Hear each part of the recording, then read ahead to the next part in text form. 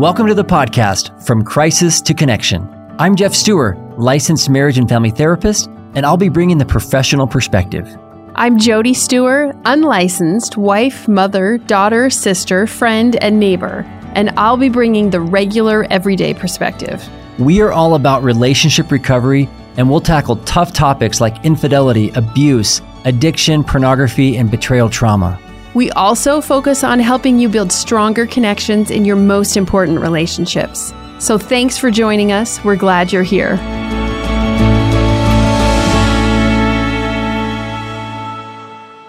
Welcome back to the podcast, everyone. It's good to be with you once again. Today, we're going to do something a little bit different. I'm actually going to provide a replay of a conference I spoke at that was hosted by my good friend and fellow colleague, KayLee Dunn. She did a summit online conference some time ago called Love You Now and invited me to be a guest. And I thought we had such a great discussion that I wanted to share it with you guys with her permission. So that's what we're going to do today. Before we dive into the discussion with KayLee, I do want to tell you about a free resource that I've made available here. You can find the link in the show notes. It's called the First Steps to Rebuilding Trust. And this is a video course that I created to help couples understand how to navigate the first days, weeks, months of betrayal. This is such a difficult and chaotic time. And there are some great resources in this little video course. It's packed with information and will give you a lot of guidance and support as you begin this journey. Even if you've been on the path of healing for some time, I'm amazed at how many people have skipped steps. So go to the show notes, click on the link, and you'll receive it right away. I know it will be a great resource for you. All right, let's dive into my interview with KayLee Dunn. Let me tell you a little bit about what we're going to talk about today. So when you're healing from betrayal trauma, it's actually pretty normal to still wonder how you're going to keep the relationship alive. It's one of those strange things where it's like, man, this person has totally injured me so badly. I want to run for the hills. But then there's another part of the betrayed partner who's feeling connected, who feels a longing, who might wonder what's going to happen to their future. And they may not be ready to totally give up the relationship right now. It's such a confusing time. And that push and pull, that desire to run, to stay, can leave a partner feeling crazy. And sometimes they feel like they have to pick one or the other. Thankfully, you don't have to. Thankfully, you can observe, you can slow down, you can have other options besides running for the hills or staying in something that's not working. So again, it's pretty normal to still wonder how to keep the relationship alive, even though you're not sure if it's even alive. So if you're completely done with the relationship and you've moved on, then this interview is probably not for you. However, if you're working toward relationship recovery and you think you want to move toward ultimately reconciling, reconnecting as a goal, then this is a great discussion to listen in on. KayLee and I talk about how to still keep that flame alive, and I would even call it a pilot flame or a little tiny flame for a lot of people. How to allow that to still burn in the background while you're trying to figure out what you want, whether you want to heal together or alone, and really how to still stay connected at a distance while this is happening. Such a tricky subject, so delicate, so many big emotions that come up with it. But I love the nuance and the way that KayLee and I both are able to talk through this together. We both care deeply about helping couples heal. KayLee has some great resources on helping partners heal, and I think you'll really enjoy this discussion. So let's jump into my conversation with KayLee Dunn from the Love You Now Betrayal Trauma Summit. We are here today with the one and only, what do we say? The man, the myth, the legend. Oh, yeah. That's what my kids call me. Yeah. Jeff and I have been kind of bumping into each other for a long time in all different sorts of ways, but I'm so glad that he's a friend and a colleague of mine and that he's willing to come in. And today we're actually going to do a little bit of a different format because he's a podcaster and he's used to doing more conversational interview styles. And that's just his jam. That's what we're going to do for today's presentation. So buckle up. It's going to be really good. And we're talking about some really nuanced things today. So just as I've mentioned in other sessions, we're going to leave cameras off. We're going to stay muted until the end. And you're welcome to use the chat box to ask questions, especially because we're going to be just kind of dialoguing here and chatting back and forth. You want to join the conversation, you're welcome to in the chat box. And then kind of when we get close to ending time, for sure, though, we'll make sure we set us some specific time for questions. And if you have any, you can ask those in the chat box. But little thing that I've been kind of saying every day as well, that some things that we talk about, you might not agree with, some things might trigger, especially today, because this workshop, we're going to be talking about some really nuanced stuff. And depending on where you're at in your journey, it may not be for you right now. You might go, this is not for me. You might go, okay, this is for me. Maybe I can make some space for it and go to the edge of this. It might push you a little bit. And it might be right what you're looking for. And if you find yourself triggered, you can always take breaks. You can always log out and log back in. You can always listen to it recorded later. But make sure you're listening in, trusting your gut, and going with what fits and what works for you. And I think that's it. But I do want to do a tiny introduction for Jeff. I mean, I don't know that I need to. Many people know you from your podcast, from Crisis to Connection. And is that the full name? Crisis to Connection? Yeah, right? From Crisis to Connection. Okay, yeah. I got it. Okay. And your wife, Jody, is on the podcast with you. She's incredible. And you've been doing that for how many years now?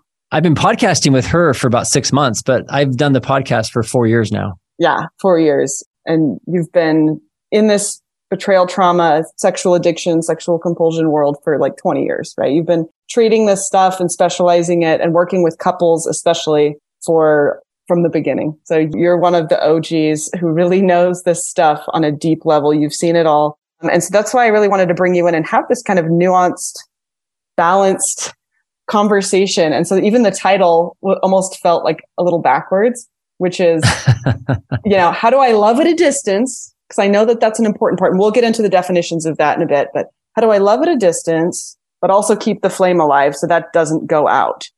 Can I do that? Can we, as a partnership that's trying to work through betrayal, can we do that? How do we do that? When is it not a smart thing to try to keep that flame alive, right? When are moments where we're going, actually, no, that shouldn't be my focus, maybe. And that's kind of what I wanted to talk about. So we can start with my first question. Somebody's asking really quick, what's a good place to start on your podcast if we're just tuning in? Oh, like episodes? I think that's what they're saying. Yeah. So that's a great question. I mean, I think that if you can just go to my website and I've got all of them on there, and there's a lot of them on different topics, betrayal, trauma. A lot of people just go there and just start scanning through the different archives. I've got 170 episodes. And early on, the podcast was a lot of interviews with other colleagues of mine, people that I interviewed, authors and so on, therapists. And then lately, my wife and I are doing pretty much the podcast, just the two of us now, talking through topics and digging into different things. So if there's a particular topic you're interested in, chances are we've covered some or part of it in 170 episodes. It's like free therapy. So just, just go really through it all. It's all out there for the taking. And there are some of my favorite betrayal trauma episodes. I love the stuff with Jill Manning. She's a legend. She would say she's not a legend, but she's a legend. She's amazing. Mm-hmm. I love the stuff I did with Carmel White, her episodes. KayLee and I did one on what to do about your husband's pain and should you care about that? So that's a really nuanced discussion. Yeah. So there's everything from like immediate safety stuff all the way to this more nuanced stuff that KayLee and I seem to enjoy talking about. So yeah, we do.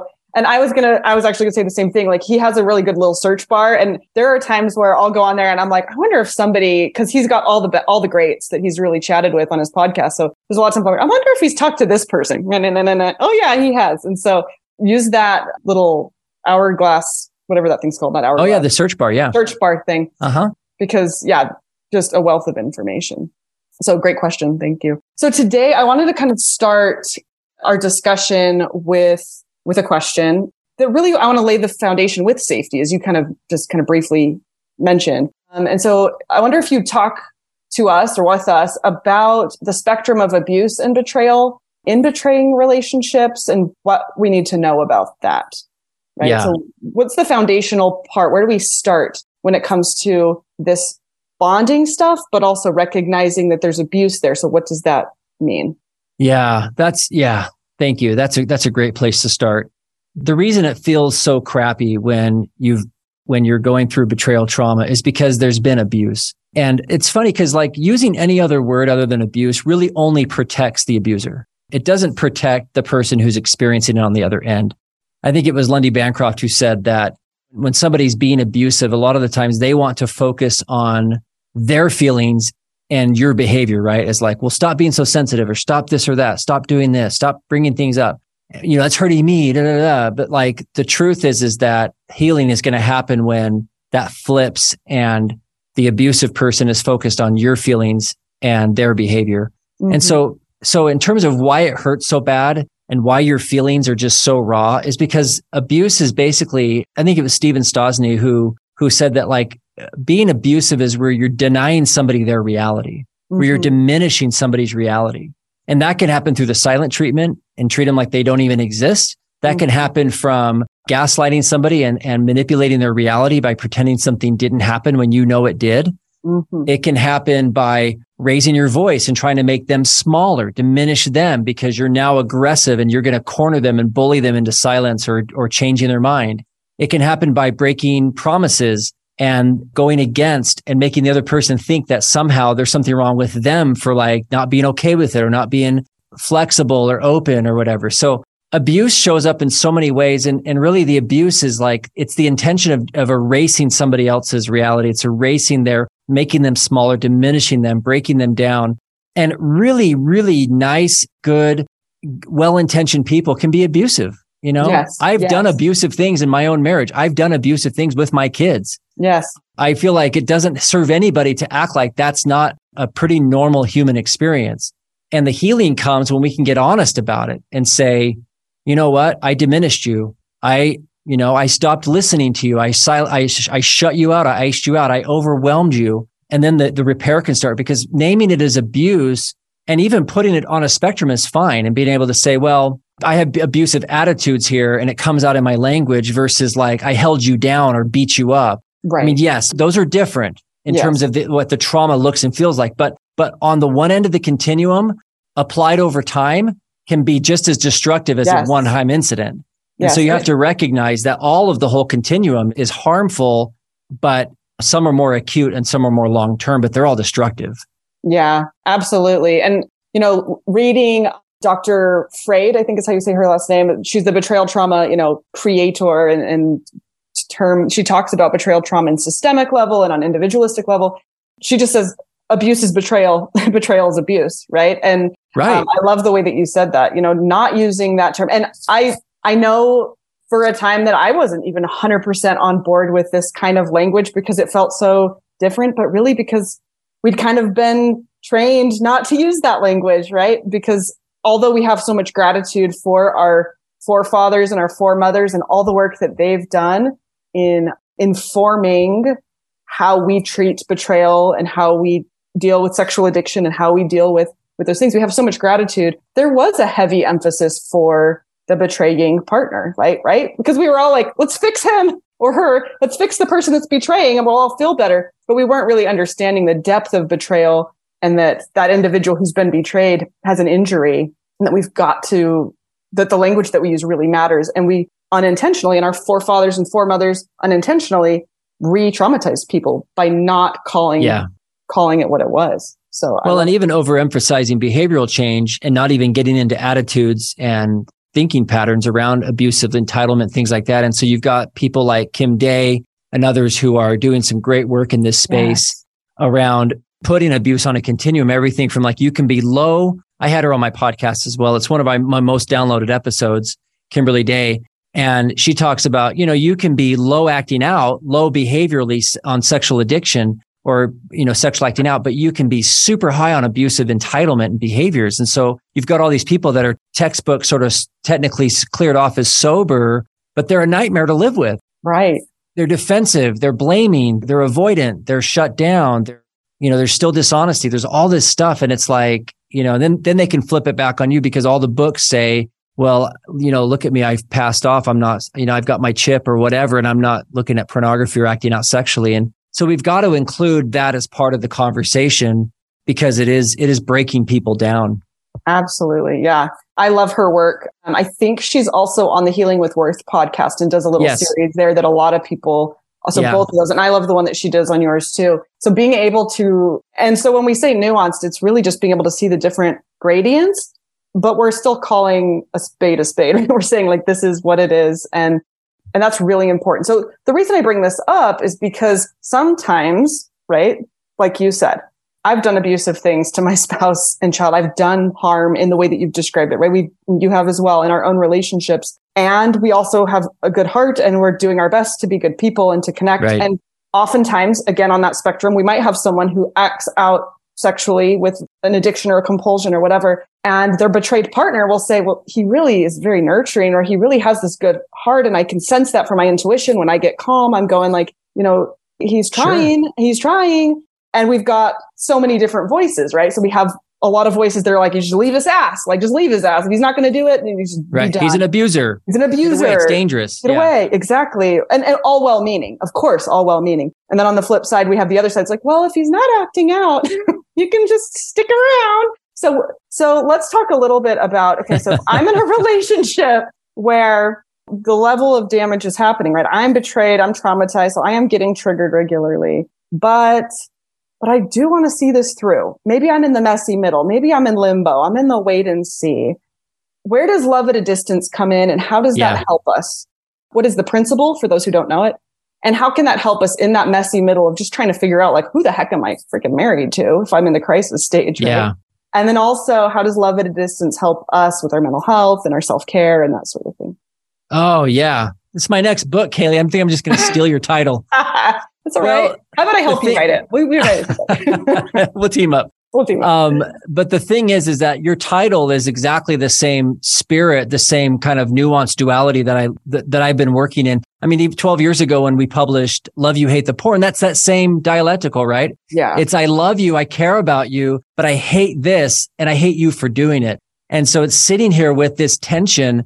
In my experience in working with betrayed partners and couples all these years, there are very, very few of them who aren't somehow holding space for the relationship. They are motivated deeply. And it's a survival imperative to care about that relationship and the co-regulation that comes with it. It's very stabilizing when it's working correctly. And we crave it. We desire it. We're not weak or pathetic or regressive or codependent or whatever. It is our nature. It is our biology. And the thing is that healthy relationships exist when you can sit with that tension, right? So like, and we do it all the time. It's like you have an argument with your spouse and you leave the house and you can't resolve it and you go to work that day and you're just like in your head, just like, but you're having to like, you're not going to make any crazy decisions. You're not going to like just drive to a divorce attorney on the way home and just end it because you're so tired of them. Right. It's just like you're sitting with that tension. I love them.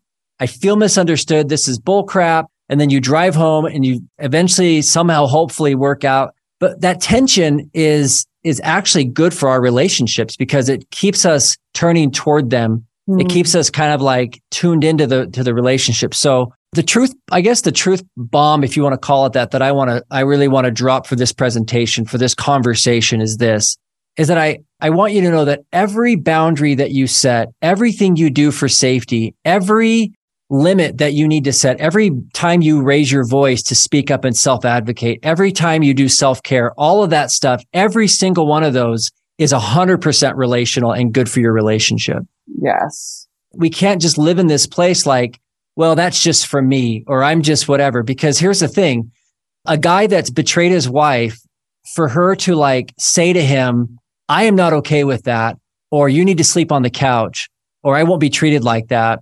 That's an invitation for him to seek connection and to repair. And that is relational. That is relational. And that is like the heartbeat of good long-term betrayal, trauma, and couples recovery, which is you're blending these two worlds all the time. So this idea that like separate, heal myself over here in betrayal trauma, and like, I'm not really focused on the relationship. Not true. Every boundary you set's relational. Everything you do is designed to heal this relationship. It doesn't mean you're managing him. It doesn't, that's all the stuff you've got to learn and work on, not over functioning, et cetera.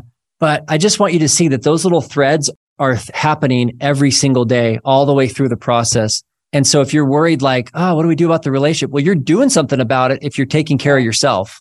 Well, and I love that, especially for those who are like, I know there were parts like setting down, we talk about surrender and those sorts of principles. And there were fears for me, like, well, if I sweep my side of the street, what's going to happen to the relationship? Because nobody else is man in that station, right? Like I'm the only one man in that station. And what's going to happen to it? And so giving that For those who are really invested, which most of us are, going through hell, the invested level, right?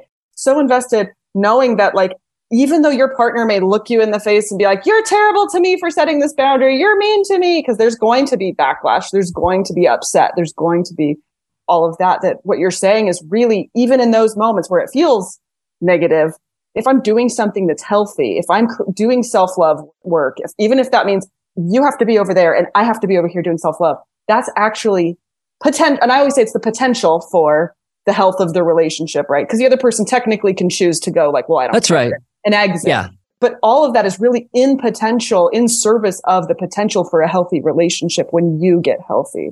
Right. The potential depends on their response, but you doing that, there's nothing potential about that. You doing it is a relational intention. It is absolutely coming in the service of the relationship. And I mean, every time my wife sets a limit with me, for whatever reason it is, hey, for example, real boundary in my marriage. Hey, Jeff, I don't really like you talking to me when I first wake up. Right. Okay. That's a request, but it's an opportunity. It's an invitation for me to love her and support her from a distance.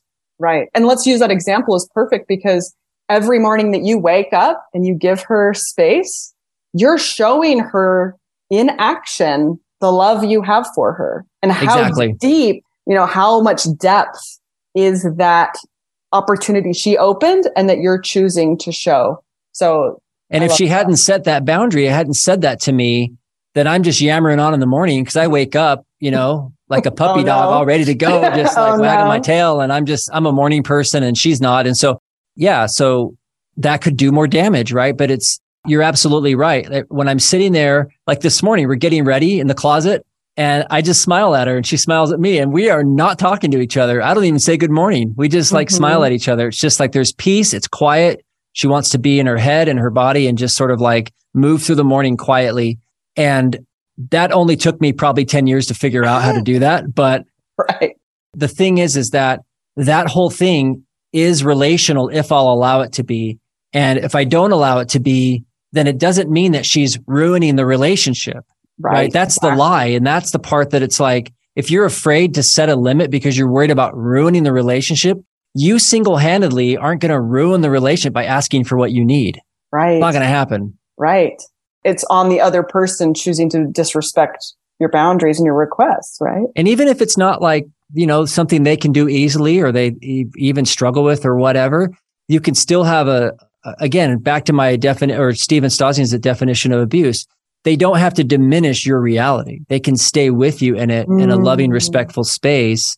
And that allows you to still be relational. So a lot of women that I've worked with, they're just like, I can't, early recovery, like you just can't, or other therapists will say this, like you can't work on the relationship. There's nothing you can do relationally early on. I'm like, oh no, man, from discovery, you're immediately working on the relationship with your limits, boundaries, safety, everything like that is all about, like you said, potentially stabilizing. It doesn't mean you're taking charge of it and having to manage it all yourself. There's just an opportunity, there's strength in it. Yeah. The phrase I always use is like, you might have your own sides of the street, but until there's a divorce and lack of co-parenting, that street still exists, right? That attachment doesn't go away. Even if you're co-parenting and you're separated, the street exists and and I think pretending it doesn't exist can actually be an unintentional little gaslighting for a betrayed spouse, because we're constantly like, no, don't look over there. Don't look on the other side of the curtain. Something's wrong with you if you care about that. And I'm like, no, there's a street and it's covered in garbage, right? Like it exists. So always going back to like, it exists and what you're doing is influencing it. Yes. And like you said, whatever your partner chooses, you don't get to control. And that is important to recognize. But the positive things that I'm putting in are creating as much opportunity as possible. And that matters. And that's important.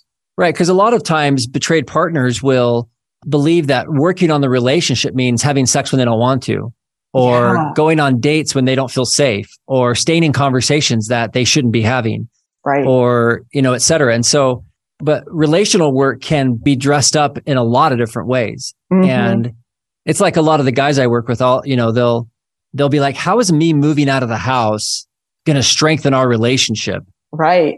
And I'm like, well, is it probably the first time you've taken your wife seriously? Right. Is it like the first time you've ever like really honored like her need for like peaceful conditions. Like you can be a center of peace for your family, even 10 miles away. Like, Exactly. she's still holding you in her mind and her heart, but she just doesn't have to fight with you anymore. Yeah. So it's all relational. Yeah. So let's talk about loving at a distance. Okay. The concept, right, is that I can take care of myself and I can have self-love and whatever that means. And you gave some really great examples. It might mean sleeping on the couch. It might mean creating physical space, different bedrooms. My husband and I had a full separation for a month that needed to happen. And so it can mean a full separation. It can mean emotional separation. One example from my own relationship I'll give, and then you can give more examples yourself as well, was that there was a point in which I realized every time I tried to engage in conversations where we would be dysregulated, it would go into chaos. It was not in the favor of the relationship. And I had to do this backwards thing where if I sensed dysregulation and if I sensed that they were dysregulated or I sensed myself becoming dysregulated, I had to say, I'm not having this conversation. And I had to shut it down and take a break. It's like a John Gottman thing, right? So it sounds pretty simple, but I was a therapist even, and it took time to get to the point where I could say, hard. Whoa. Especially as a pursuer, I'm like, it's hard to just pull the reins back and go, okay, I will not have a dysregulated conversation with you about this topic, period. There's my boundary. And that walking away with him in tears or him hurting or him aching in those moments because of the way that he was hurting and aching and the way that I was wounded, I had to love him at a distance and say, I love you. I care about you. I cannot do this conversation. So talk to me about either this example, or you can give other examples. How is that still in favor of the relationship? How is that still, at least in that example, was actually supporting keeping that flame alive in a way? Well, yeah, let me zoom out a bit and just give you maybe a more, I would say maybe more dramatic example. Sure. If you're in a relationship with somebody and they are, let's say, verbally or physically abusing you, and you are in like immediate danger, like it is really unsafe, allowing them to continue treating you like that is the most unloving thing you could even do for them, right? To allow them to believe that somehow this is okay. Right. And for them to be basically betraying their own deep commitment that they won't hurt you. Because, there's a ton of men in prison who would say that they absolutely love their wives and their kids, who have totally hurt them or betrayed them deeply. Yeah. At their core, their deepest core values for all of us is to protect those we love. And so there's all kinds of other things that get in the way, and there's all this drama, so people get violent, aggressive, whatever. And my point is that when we sort of act like what's happening is like fine, or we're not going to stop it because we're scared. And I get that this is a bigger conversation, but my example here is that you stopping something is the most loving thing you can do for yourself, for the relationship, but even for the other person, because to allow them to violate their own deepest core values on a regular basis is, so a lot of times like, I don't want to hurt their feelings. I don't want to be unloving. I don't want to be rude or a jerk or whatever. And it's like, no, like helping people live their deepest values, keeping their deepest commitments is the kindest thing we can do. And so walking away from an argument like your example, that's not going well, that's dysregulated, stopping a harmful, abusive pattern, calling something out, setting and enforcing a personal boundary to protect, yourself and to keep that from perpetuating on. I mean, those to me are like very much the definition of love. I can't think of a more loving thing to do than that but we don't see that anywhere else. There's no cultural reinforcement for that because love, is pink and wrapped up and beautiful and like has all this sweetness to it. And it's just like got violins and whatever. And like, and, sometimes love sounds like a steel door going down. Yeah. Well, and it reminds me of a Brene Brown quote where she says like, I am not sweet anymore, but I'm a heck of a lot more loving because of the boundaries that I set, so exactly. You're not going to be syrupy. And I also heard in what you were saying too, that it's freaking hard. There's a question I'm going to go to in a minute over here, but it's freaking hard. And there's this level of sacrifice and courage and effort and so much sacrifice going into speaking up and saying no and walking away, because it's kind of like, and I don't want to say, the betraying partner is a child, because I'm not saying that, but there are moments in parenting where we might have a tantruming child that is glazed over and there's nothing we can do to fix it except kind of sit next to them a little bit over here and just wait for the tantrum to end, those moments. And in a way, we kind of have to do the same for our partners at time where it's just like, I can't engage on the same level. There's a question over here, I think. So they're saying, how do you work through and love a person who doesn't talk? He's not unsafe, but he doesn't know how to talk when he's so full of shame. And I find this equally painful, not being heard. Yeah. So I'd love your take on that. Yeah, man, that is hard. Well, I hope that they're doing shame work, that they're doing whatever trauma work they need to do individually, your husband, I assume. And so it's important to make sure that part of the love is saying, for me to feel close to you and safe with you, it involves, pair bonding relationships. It's a call and response system. And so when we call, we expect them to respond. And so that may be going on. It may not be with words. And so if there are places where there is a call and response, they might physically respond by coming closer to you or staying near you. And that can be a signal that says they're still in it. They still care, that you still mean something to them. You may only be looking for words. And so there's lots of ways to do the call and response thing. But if you're saying words are really important to me, they heal my heart. They feel really soothing to me. And I need you to, as we would say to our children, use your words, find your words. That can be learned. Now, this husband or whoever may not be super chatty or really self-disclosing, at the level you might fantasize about. But with, I think with adequate trauma work and doing men's work, there's lots of men's groups that I love, Every Man, and there's others that really teach men how to access and talk about their emotions and overcome shame. And sometimes doing that in the community of men is so much easier and safer than with their wife. So, I attend a men's group every Thursday night through a men's organization, and we just get together and just talk about our stuff. And there's guys in there dealing with all kinds of stuff. And some weeks I don't feel like I have a lot of things to share. And other weeks I'm surprised at what's inside of me and I'm talking about stuff. So just as men, we need places where we can talk and open up, because culturally, we just don't have a lot of support for that. And the stakes are very high with your wife. Like, men feel generally like, almost like it's going to be sudden death if they say the wrong thing or they don't want to get it wrong. And so having places where they can practice opening up, whether it's a 12-step group or a men's group or in therapy, that can be learned. And so I hope he'll be willing to do that. If he won't do that, if he's totally unwilling, unmotivated, that's where you have to look closely at yourself and say, what can or can I tolerate? And what am I going to, that's where your boundary work comes in terms of deciding how you'll manage that. But there's a lot of resources. It doesn't have to just be him sitting there in silence with no resources. There's lots of help out there for this. Yeah, I love that. Thank you. Would just add to that maybe just an amen, that it's not uncommon. Shame and a freeze mode response, like a paralysis response, is very common. Like you said, Jeff, the stakes are very high, and none of that is excuses. So anytime we provide some empathy or some explanation for what might be going on inside of someone who's doing things like stonewalling that is hurtful. So it's not uncommon for them to become paralyzed. Like you said, you sense in your gut that he's not unsafe and that this isn't an intention. It's not like he lays at night, what's going to F her up? Not talking. There are people that do that, right? But you're sensing in your gut, you know what? I don't think he's unsafe, but he is struggling hard and he is paralyzed. And so right there is where you're setting your limits and your love at a distance of okay. So, and I'll give you an example, because this was that example I gave earlier where I would walk away from conversations. It was because of silence. I sat for 12 minutes in silence once. My little ADHD brain exploded 1,000 times. It was TNT level. No, I can't handle it. Yes. And then there's the resistance, right? So ultimately at the end of the day, like Jeff said, there'll have to come a point where you recognize where your tolerance ends and you're okay, I just can't wait around anymore. Right. And that's okay. Even if it's a safe person who's not acting out. Right. And I say this to everyone, even if your partner gets safe and they're not acting out and they're all the things you ever wanted, it's okay if your tolerance still runs out. You get to choose what you want. Absolutely.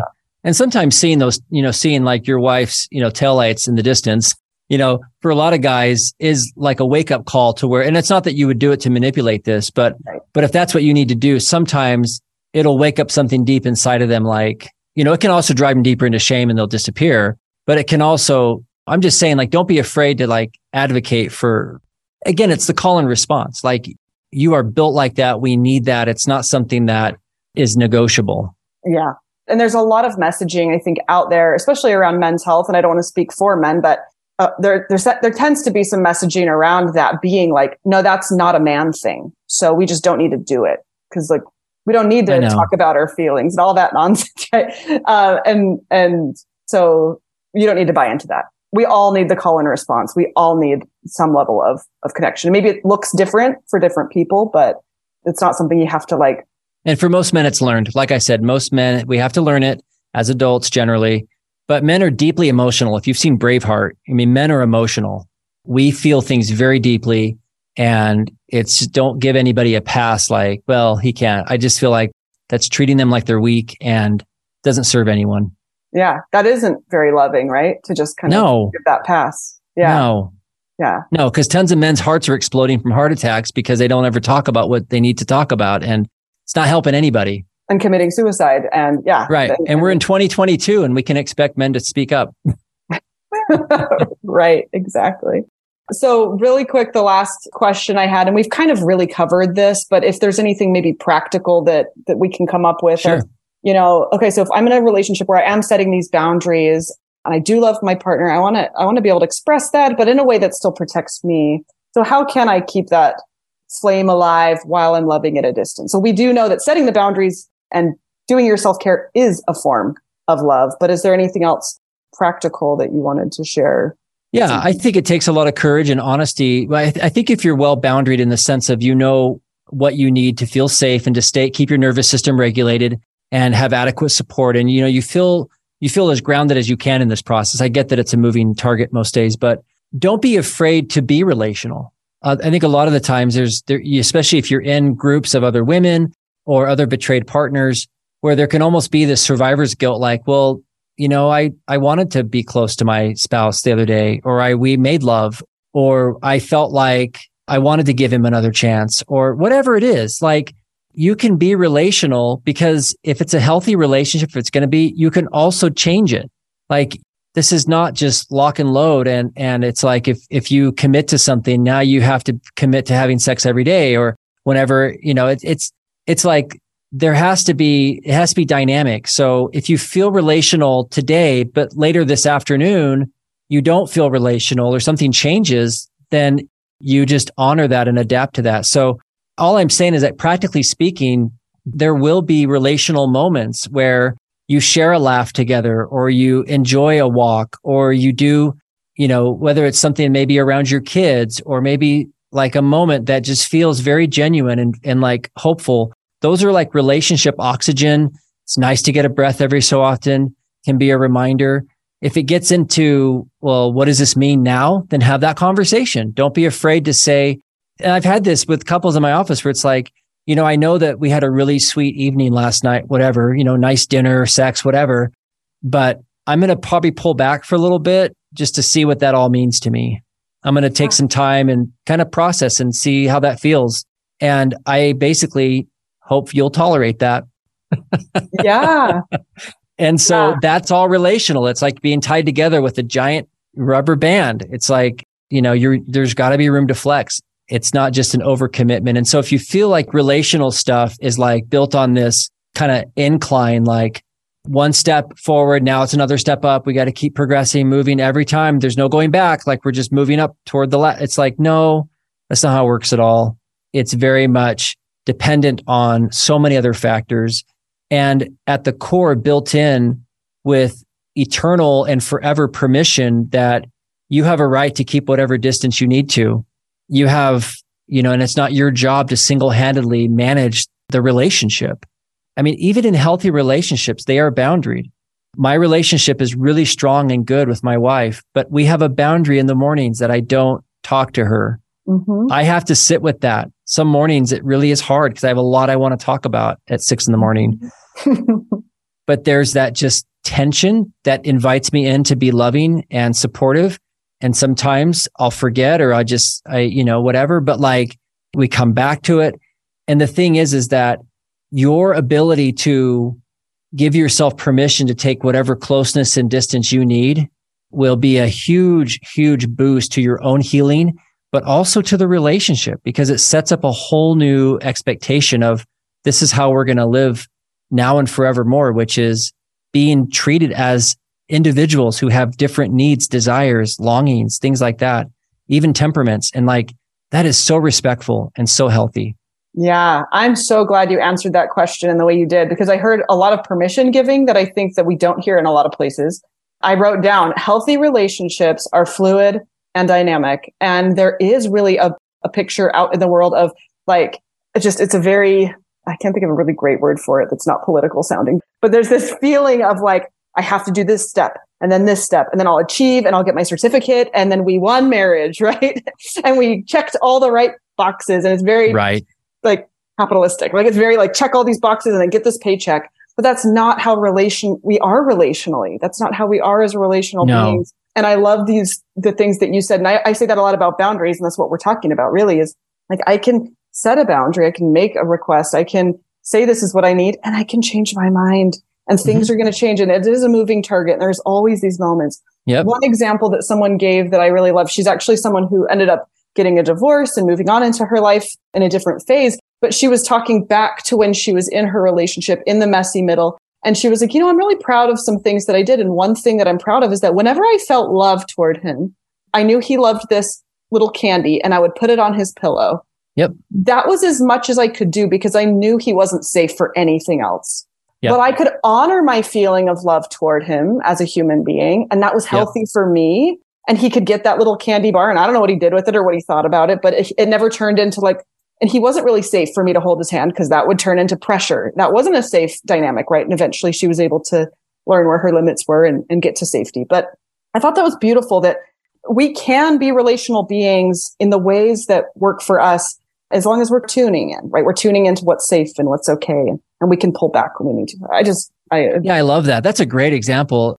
Yeah. A lot of times I'll tell guys that are, separated, or that are in-house or out of the house, or dealing with a lot of uncertainty in the relationship, and like things aren't looking very hopeful, at least on the outside. And, I'll say to them, I'll just say things like, I want you to slow down, and I want you just like a really fancy, delicate chocolate. I want you just to savor in your soul right now the fact that she is still married to you.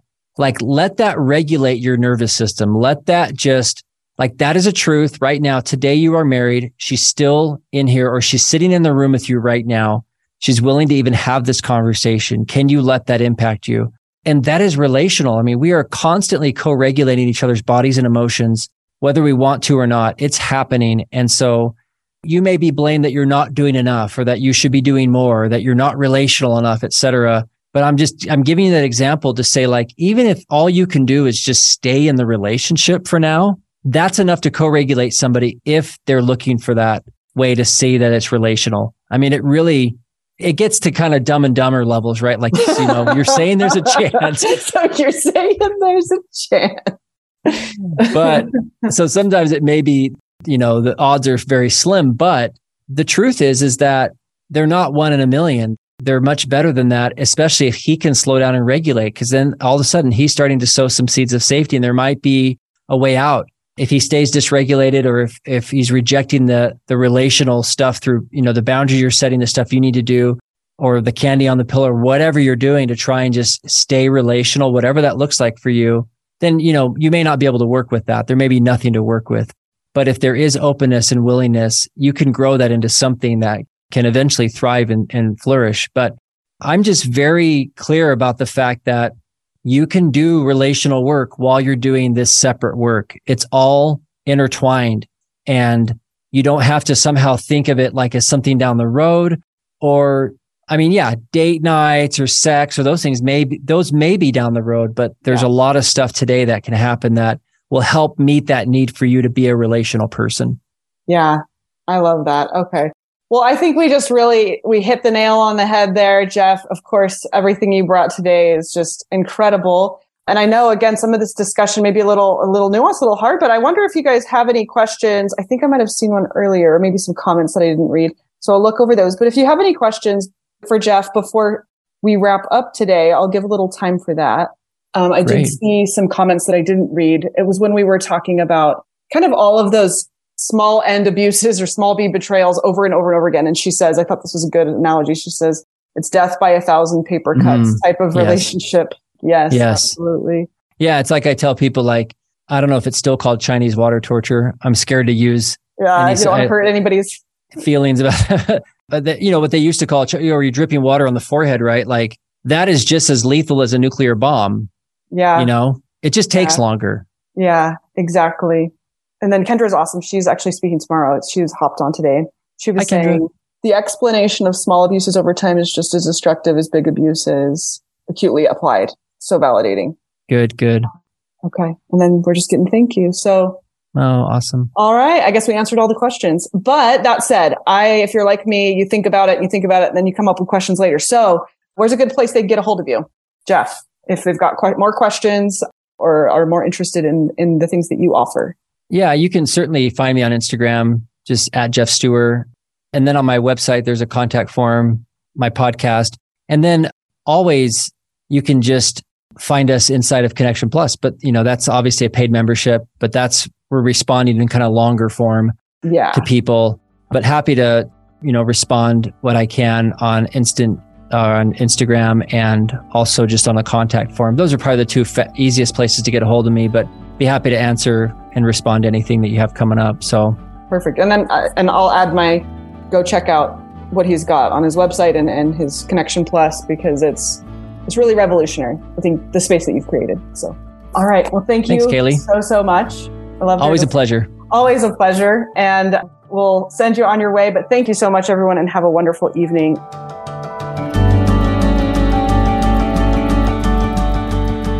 You can learn more about KayLee and the great work that she's doing by clicking on her link in the show notes. It'll take you to her homepage, and you can see all the great things that she's doing. I also recommend you follow her on social media. She's really active on Instagram and has some very clever and informative posts. She does a lot of work with something she calls neurointuitive boundaries for partners, and I really admire and respect her and the work that she does.